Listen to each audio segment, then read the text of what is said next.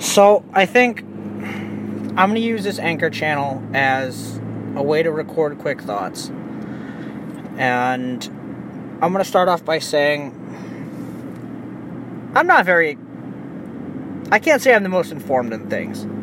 Just like everyone else, I formulate these quick thoughts, and I don't really put much time into recording or researching them. But I just had a thought, and I'd like to share it for what it's worth. As a parent, you should want your kids to surpass you.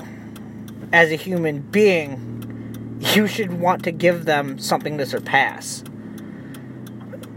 But if you want to succeed and you want them to succeed, you have to make that as hard as possible for them. And it's not getting in their way or setting up petty obstacles. I think you should put everything you have into finding your passion and then doing it. And showing them that you don't have to work this 9-to-5 shit.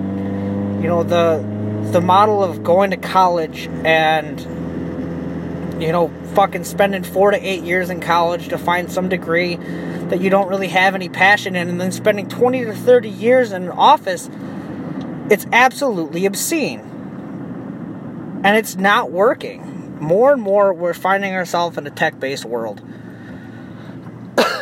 where, you know, college-age kids, they go to school, they realize it's not for them, they have an idea that's original, or at least they have an idea to improve something that somebody else has thought of. And they travel around the country, if not the world, running their businesses off of laptops and coffee cafes, you know?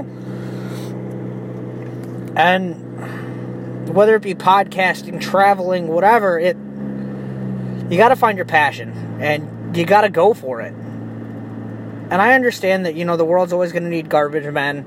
We're always gonna need fucking people to deliver the mail and people to keep the trains on time. But in part, you should leave that to people whose passion it is to do that. People who find enjoyment and service and taking care of society itself. Because there's a lot of fucking people out there who just, they hate what they're doing. There's a lot of teachers who don't belong in classrooms.